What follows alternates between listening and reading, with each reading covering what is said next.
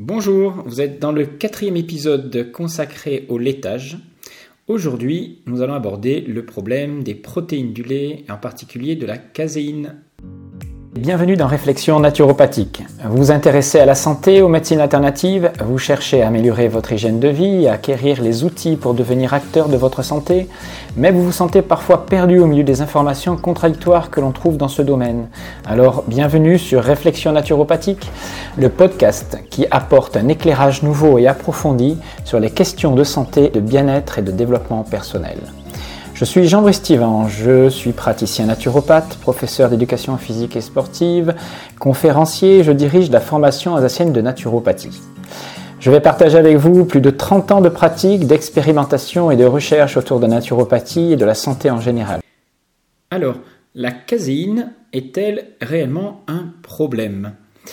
Les laitages, et en particulier les protéines qu'ils contiennent, sont accusés d'être responsables de nombreuses pathologies, allergies, inflammations, maladies auto-immunes, etc.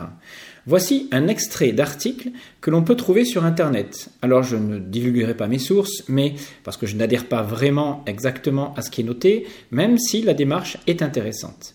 Alors voici ce qui est cité. La protéine caséine dans les produits laitiers crée de grands dommages. Elles peuvent déclencher une réponse auto-immune et ou imiter les endorphines pour provoquer des changements de perception, d'humeur et de comportement. Le mécanisme impliqué est lié à la défaillance d'une enzyme particulière qui désassemble la protéine de la caséine, un processus digestif nécessaire pour que notre corps extrait les nutriments de ces protéines. À cause de la défaillance de cette enzyme à accomplir son travail, un résidu non digéré de ces protéines subsiste et pour notre système de défense immunitaire, ce fragment ressemble à un virus. Il y a une réponse auto-immune dont on soupçonne qu'elle joue un rôle dans les diabètes de type 1, sclérose en plaques et l'autisme. Alors, si je n'adhère pas complètement à ce raisonnement, je pense qu'il est en partie vrai, et nous verrons pourquoi tout à l'heure. Alors, on vous parle ici de défaillance dans la capacité à digérer la caséine. En réalité, nous verrons que nous n'avons pas la possibilité de digérer une certaine qualité de caséine qu'on trouve dans certains produits laitiers. Alors, si c'était le cas pour tout le lait, tous les types de lait, eh bien, on peut se demander comment des peuples qui ont basé leur survie sur la consommation de produits laitiers depuis des millénaires ne connaissent pas de maladies auto-immunes. Les Maasai, et surtout les Peuls, un peuple des zones de la savane, élèvent essentiellement des vaches et parfois des petits ruminants comme les moutons, les chèvres, etc. Ils consomment leur lait sous des formes variées, lait caillé, frais, crémé, du petit lait, etc. On a aussi les Yakoutes de Sibérie, sont aussi des grands consommateurs de produits laitiers.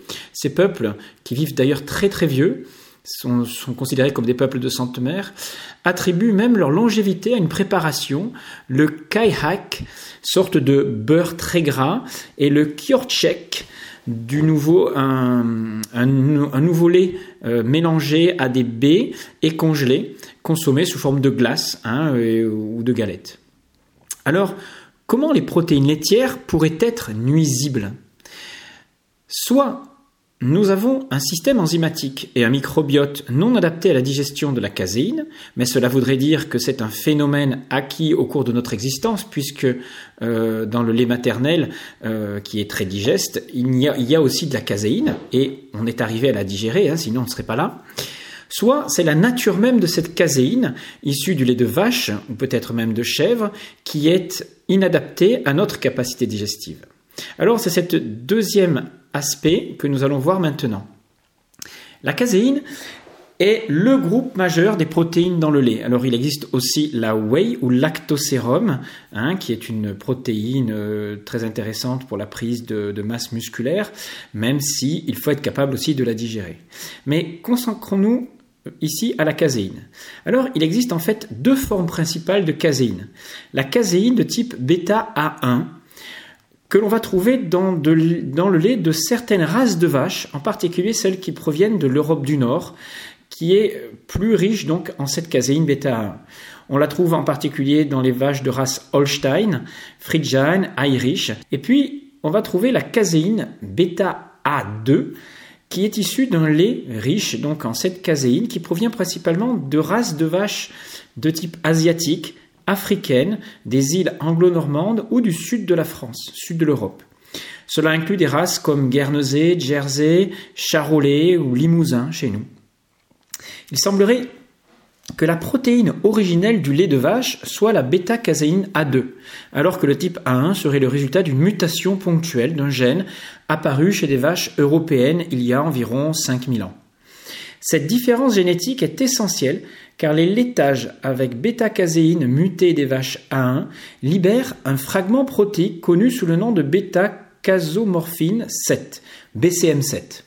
Or, les effets de ce fragment sont assez néfastes. Il s'agit en fait d'un opiacé, une sorte de narcotique et d'un oxydant.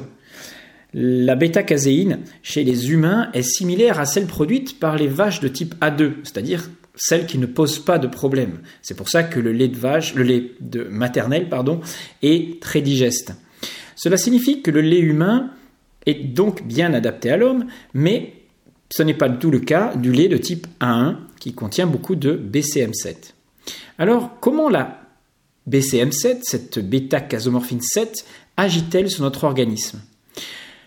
Quand cette bêta-caséine 7 est libérée dans l'intestin, elle ne peut pas traverser normalement la paroi intestinale et passer donc dans le flux sanguin. Normalement, c'est une molécule qui est relativement grosse et donc il ne peut pas filtrer à travers la muqueuse. Mais pour certaines personnes qui sont atteintes d'un syndrome d'hyperperméabilité intestinale, c'est-à-dire un état inflammatoire chronique qui fait qu'on va trouver des espaces, des interstices entre les cellules de la muqueuse intestinale, cette molécule va filtrer et agir à l'intérieur du corps. Les bébés, d'ailleurs, ont une paroi intestinale qui permet le passage de plus grandes molécules, pour permettre bien sûr une assimilation plus forte. Chez le bébé, c'est beaucoup plus important. Donc, cela peut être un problème si on donne aux nouveau-nés, qui sont plus sensibles, des laits de type A. L'absorption donc de cette protéine est donc, on va dire, moindre chez les personnes ayant des aspects digestifs, un tissu digestif sain. Mais un bon état de santé digestif est une priorité, serait donc une priorité à avoir pour ceux qui souhaitent consommer des produits laitiers dans les pays où on consomme des vaches de type A1.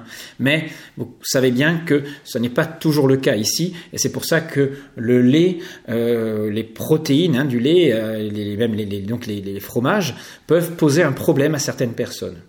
Mais que ce soit pour nos enfants ou pour nous, compte tenu de la fragilité donc de notre muqueuse intestinale, mieux vaut ne pas adopter de régime alimentaire contenant des laits issus de vaches de type A1.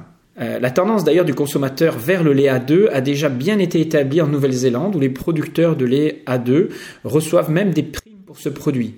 En France, il paraîtrait que l'on commence à ne pas accepter de vaches de type A1 et paraîtrait que certains fromages seraient produits à partir de lait A2.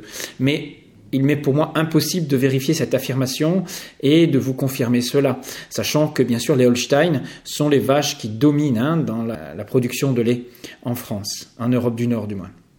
Donc si vous ne pouvez pas connaître l'origine génétique des vaches qui produisent donc du lait de type A1 ou A2, si vous avez une sensibilité digestive aux produits laitiers et que vous n'avez pas la chance, comme chez les Peuls et les Maasai, d'élever en pâturage des vaches de type A2, alors le lait de chèvre peut être une alternative puisque c'est un lait de type A2 et qu'il ne donc libérera pas de BCM7, donc c'est-à-dire de molécules toxiques.